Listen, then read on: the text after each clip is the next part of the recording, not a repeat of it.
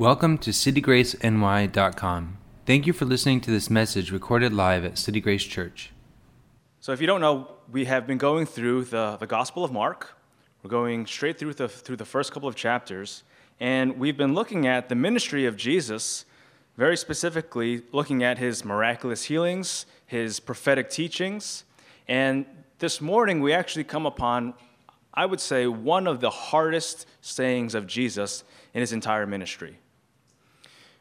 Of course, Jesus has a lot to say, a lot to preach about, a lot to teach about, and sometimes we reduce what Jesus has to say in terms of only understanding Jesus' love and his comfort and his compassion, but oftentimes missing out on some of the harder things, the more challenging things that Jesus has to say, particularly to those who call him Lord, to those who say they follow Jesus.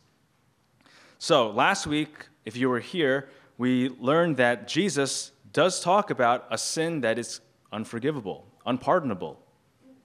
And today, he has a very challenging word when he defines family. And I would say that Jesus, in talking about the kingdom of God, actually redefines family for each and every one of us. That all of us, because of our culture, because of our life experiences, right, we all have an idea of what family is supposed to be. And Jesus challenges that definition of family, and he actually redefines family for all of us. Family, we have somewhat of a probably conflicted relationship with our family, right? The holidays are upon us. We're going to be celebrating Thanksgiving. We're going to be celebrating Christmas. And generally that time of the year, right, is the time where our families begin to come together. And for some of us, it's a really celebratory time. It's a really happy and joyful time. And for also some of us, it's perhaps one of the most dreaded times of the year. Right? We have a conflicted relationship with our family members.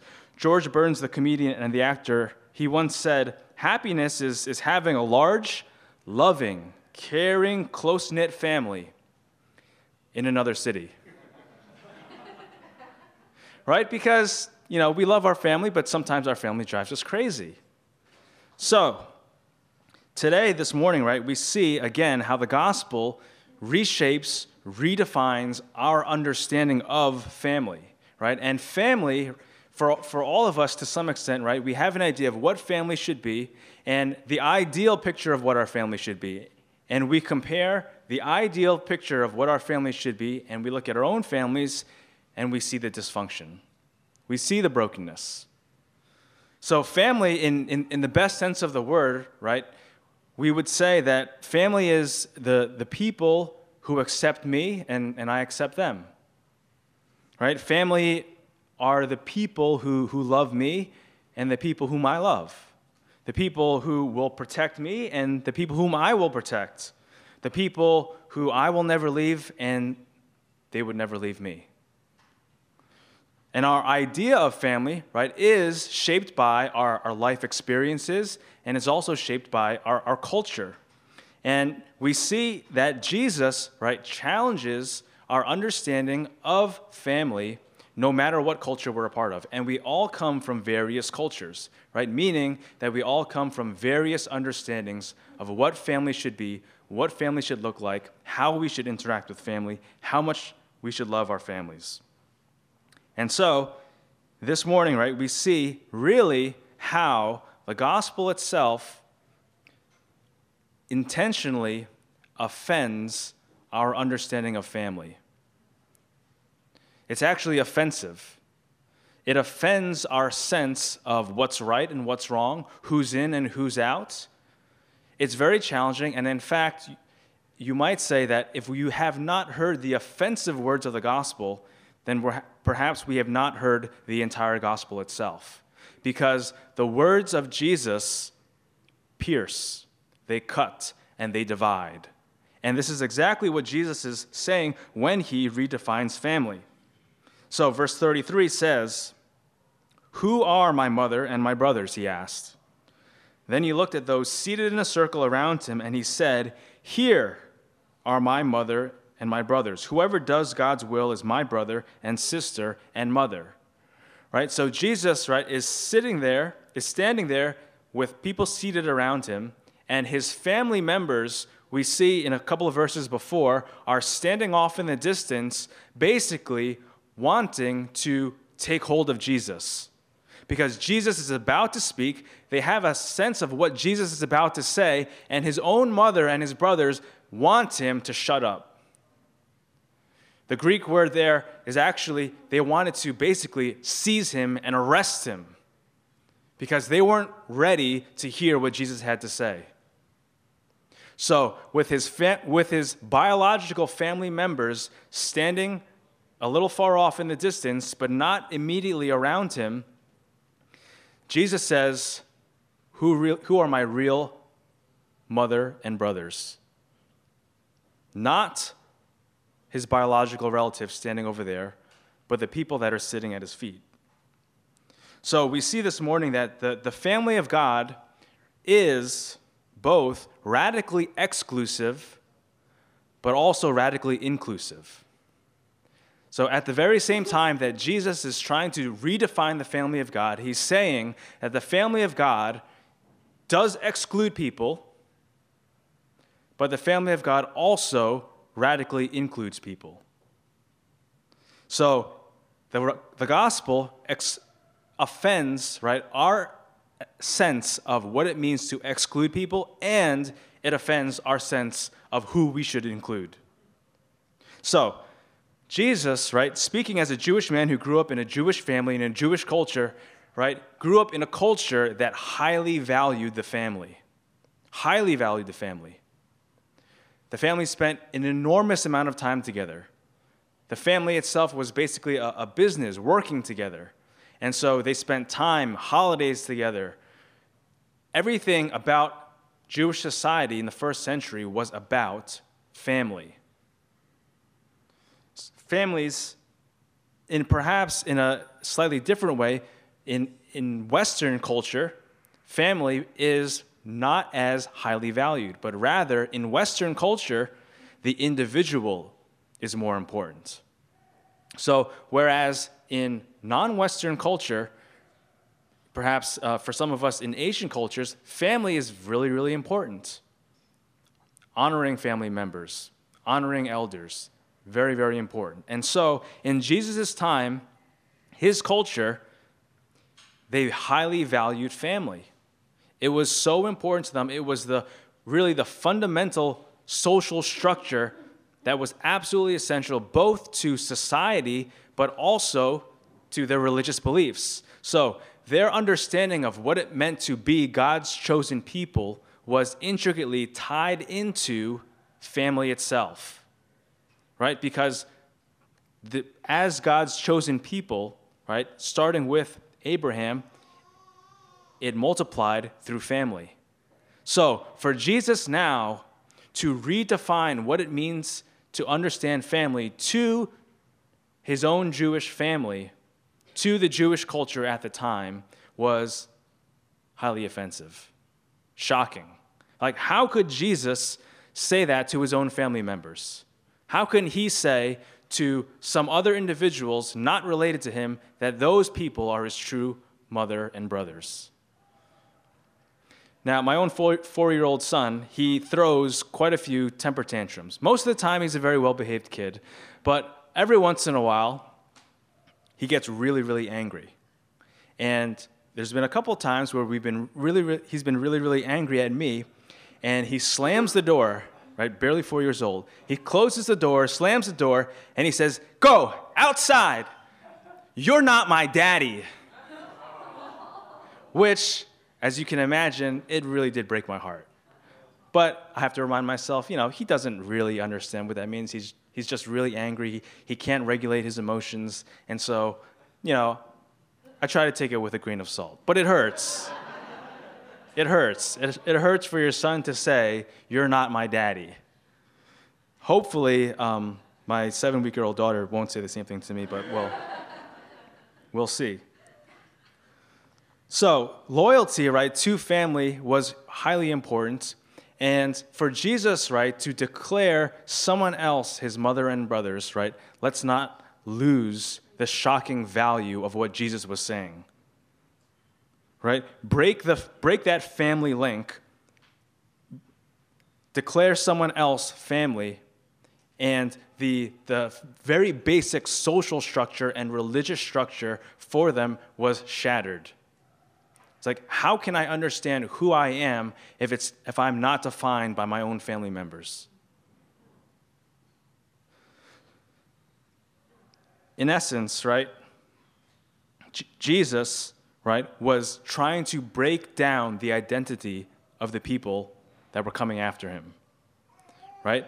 The people who were coming after him had their identity built into their families.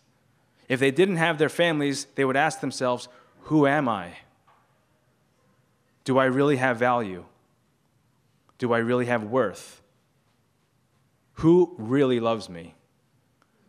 Because in that society, and in many cultures still today, you can't answer those questions without your family.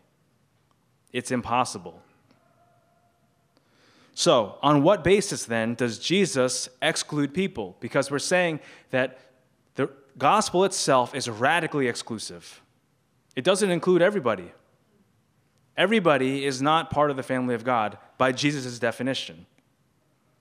And we see that Jesus redefines family based on who is sitting at his feet and who is standing outside. Because back then, right, in Jewish culture, Jesus, right, teaching essentially as a Jewish rabbi, usually sat down on low chairs, low seats, and as the rabbi was teaching, for people to follow that rabbi, they would need to sit down at the feet of the rabbi.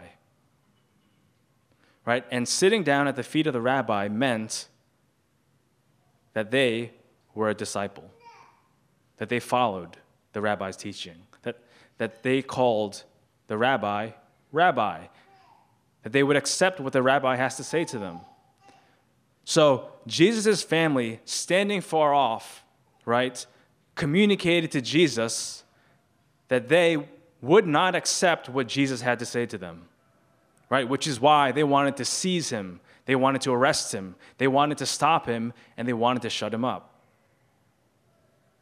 So Jesus does exclude people, and he excludes people based on whether or not they can sit at his feet.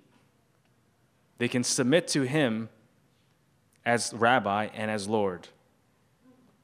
So, this is difficult to accept, right? Particularly in the culture that we live in here in America, which is that we live in a society that is highly pluralistic, right? Meaning that specifically in religions, right, we see a whole host and variety of religions.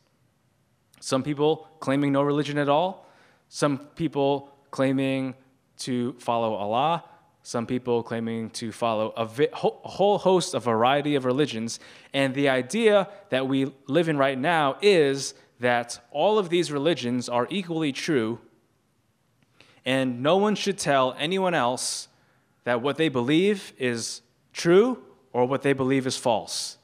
Because you just can't do that, because we live with a whole diversity of people, and it seems almost disrespectful to tell someone else that what they believe can't possibly be true, or perhaps doesn't line up with another one of their beliefs. So what we tend to do today is to simply believe that everybody's right.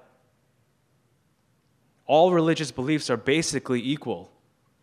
We're all going to end up in the same place anyway, so there's really not much to quibble and disagree about. That's the culture, and that's the general idea that we live in, except that's not what Jesus says. Right? We want to believe that religion is simply just a private matter. That what he wants to believe is just his own personal belief, and he can believe that if he wants. And then this person over here, they believe in something else, and we should just accept that, and what they say is probably as equally as true as the other person. And let's be clear, especially Christians, should be completely respectful and maintain the dignity of anyone else in society, no matter how much Christians might disagree with non-Christians. Let's be clear about that. But let's also be clear that what Jesus says and declares as truth cannot be compatible with falsehood. That there are things that are true and there are things that are false. And what Jesus is saying is that the people who are able to attribute what Jesus says as true are the people that are part of God's family. And there are people who will refuse to sit at the feet of Jesus, who will say what Jesus says is false, or perhaps on the same level as any other religious teacher, in which case they are standing far off, and which is the very basis in which Jesus is able to exclude other people. Luke chapter 12, verse 51 says this, that Jesus, right, doesn't come just to bring peace. Do you think that I came to bring peace on earth? No, I tell you, but division. Division. Right? We would like to think that Jesus, right, bringing restoration and wholeness to the entire world means that everyone becomes part of the family of God.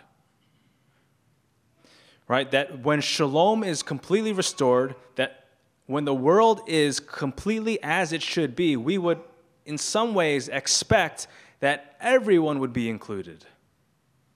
And yet Jesus says that in order for the world to be completely restored, in order for redemption to be accomplished, Jesus brings division. Division even through the most integral, essential, functional part of society, which is family. So, as hard as it may be to accept, right, Jesus is saying that in families, there will be some who will be a part of the family of God, and there will be some who will not be. That we will have friends, even very, very close friends, that will be a part of the family of God, and we will very likely have very close friends that are not part of the family of God. Which is why, of course, this is one of the hardest things for Jesus to say to his culture and to many cultures today. So Jesus' redefinition of the family of God, right, it offends, in a way, right, our inclusive sensibilities. We want to include as many people as possible. We want everyone to be a part of the family of God. And so Jesus offends us by saying the family of God is, by its very nature, exclusive. And people do get excluded based on the person of Jesus. Now, on the other hand, the gospel also offends our exclusive sensibilities, right? Meaning, there is also a part of us that wants to exclude people, and the gospel says, you can't do that. That actually, there are many people who we would want to exclude from the family of God that Jesus says you need to include. So, in Western Americanized culture, right, once again, the idea is that the individual is the most important part. That the individual's accomplishments and achievements and one's individual life is the most important part of life. Not the relatives, so you don't have to live with your parents, you don't have to live near your family members, you want to live as far away as possible. And so, in a highly individualized culture, right, we tend to want to label people and separate people into different categories. And we want to separate and label people into different categories because it helps us learn how to define ourselves. So, for example, we might want to say that I am an American citizen, so therefore I'm in. And that immigrant over there is not an American citizen, so that person there is out. I am perhaps a pretty good moral person, but the person over there who's incarcerated, that person is obviously a bad and evil person. Right? So we create these categories because it helps us feel better about ourselves, and it very intentionally excludes other people from what we believe to be the good categories of society. So we want to naturally put people in boxes, put up walls, and say, don't come in, because this is for us. This is our thing. And I will select and choose the people who belong into my group, and I will not accept anyone who wants to come into my group unless I say, you can come into my group. And most likely, that tends to be people that look like us, think like us, and act like us. Right? Because we tend to group into groups who are of similar interest, similar political persuasion, similar personality types. And so these groups of similarity based on interests and likes and dislikes, right? We tend to either intentionally or unintentionally end up excluding people who should be included. So the gospel, right, challenges that notion because the gospel itself, we learn in the scriptures, right, brings in and includes people of every nation, of every tongue, and from in every part of the world. Right? So you might say that the kingdom of God, the family of God, right, is essentially the most diverse group in the entire world. And if you don't like diversity, you probably won't like heaven. You won't like the family of God if you don't like and appreciate diversity. So we want to, right, build up walls in which we can divide people. The problem is, right, that the walls that we build up are man-made walls. We invent them. They're arbitrary. Jesus doesn't divide based on man-made definitions and man-made walls. Jesus does divide, but he divides only based on himself. Right? Jesus excludes people, but only exclusion based on the person of Jesus Christ. Who is willing to sit at the foot of Jesus Christ? And who wants to stand off in the distance?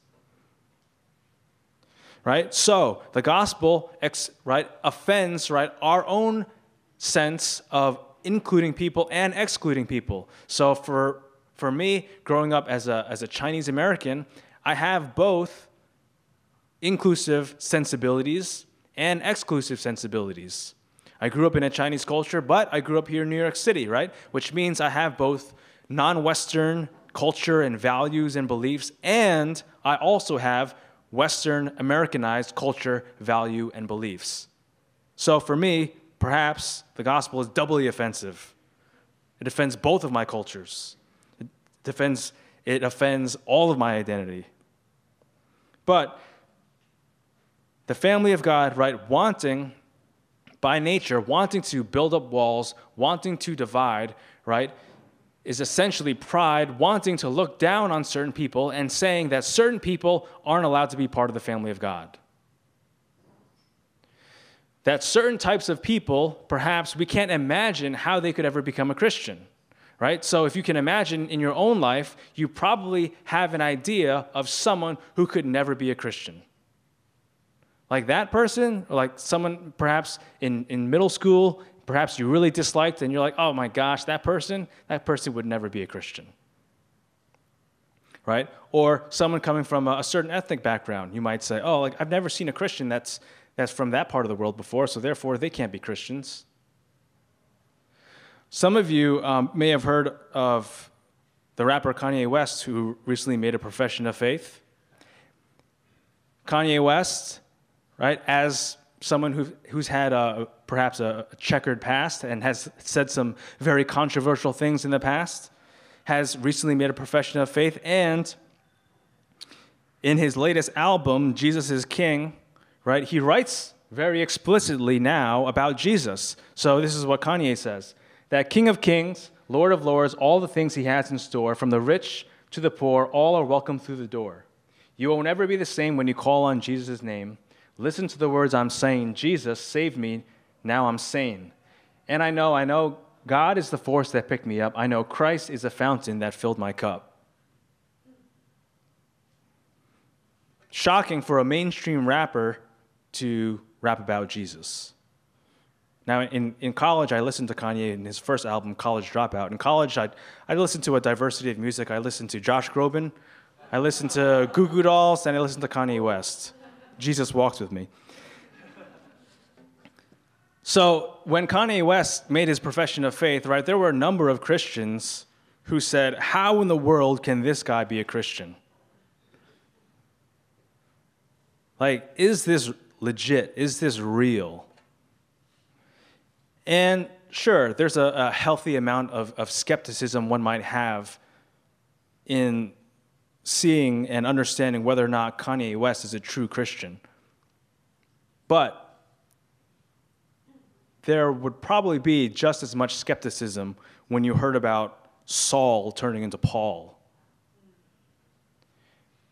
Just as much skepticism hearing about any Christian in the New Testament coming to Christ, right? Because anyone that comes to Christ has a checkered past, said some controversial things, done some things that they would rather leave at the door, right? So we want to very naturally say this person can't possibly be a Christian, and yet the gospel says, no, anyone can be a Christian.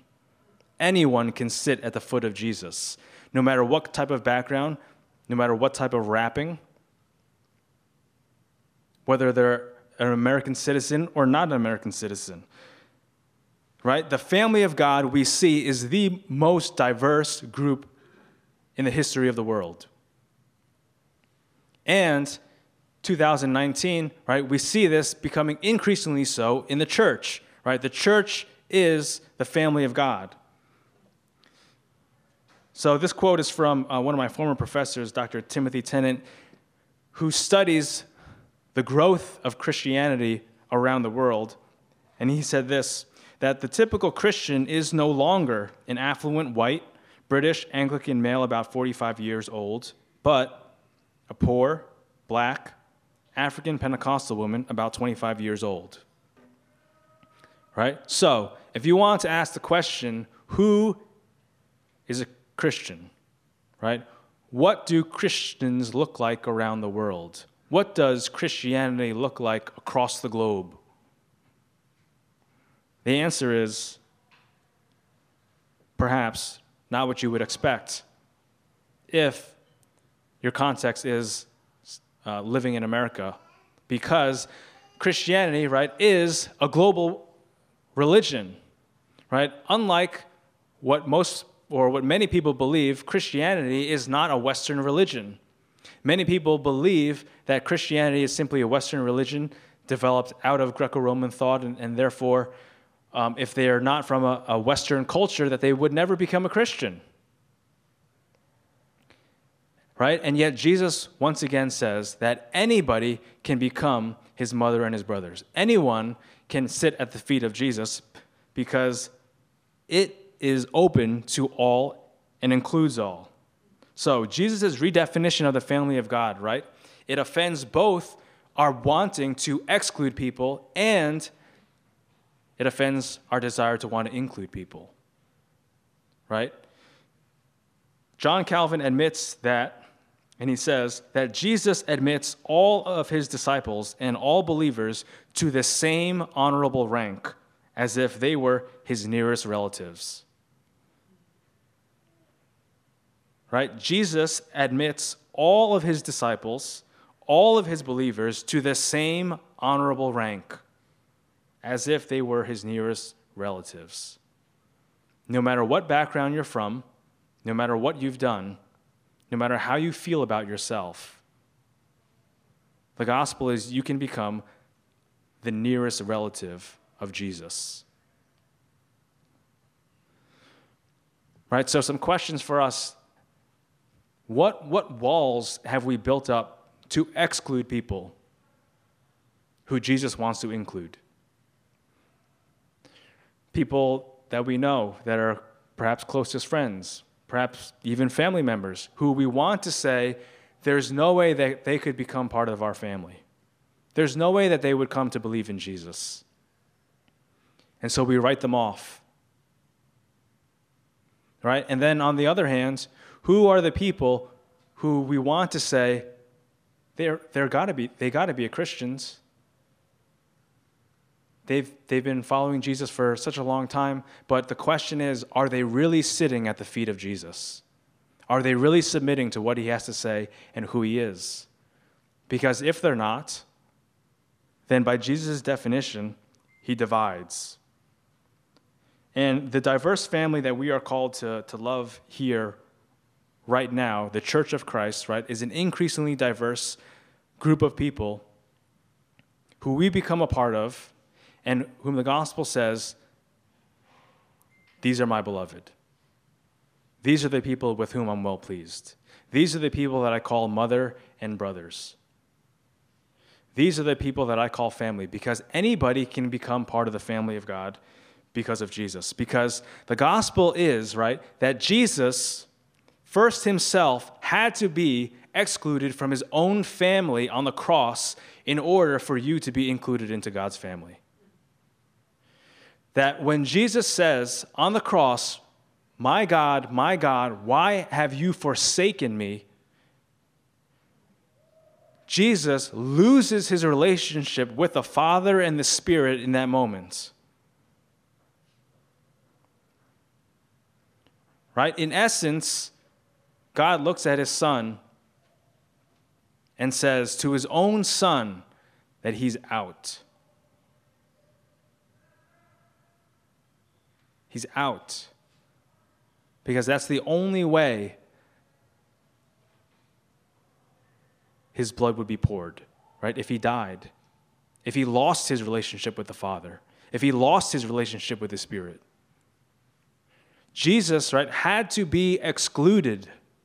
He had to be left out. He was left on the cross to bleed and to die. But he was left out on the cross so that people from every tribe and nation and tongue would be able to sit at the foot of Jesus, become his mother and his brothers. Let's pray. Father, thank you for the hope that we have. Father, we know that there are so many people in this world who are considering who you are, debating whether or not they want to follow you with their lives, not sure if they can call you Father or not. God, may the spiritual reality of your family begin to break into our lives right now. May we see our brothers and sisters as truly our brothers and sisters. May we learn to love the people whom you call mother and brothers, the people who we might not know personally, might not even live and be on this continent. God, may we be in tune with how you have brought together your family. God, we pray that our own family members, our own friends, would be able to listen to the words of Jesus. And pray, God, that they would come to a saving knowledge of you and be able to sit at your feet. We pray this in Jesus' name. Amen.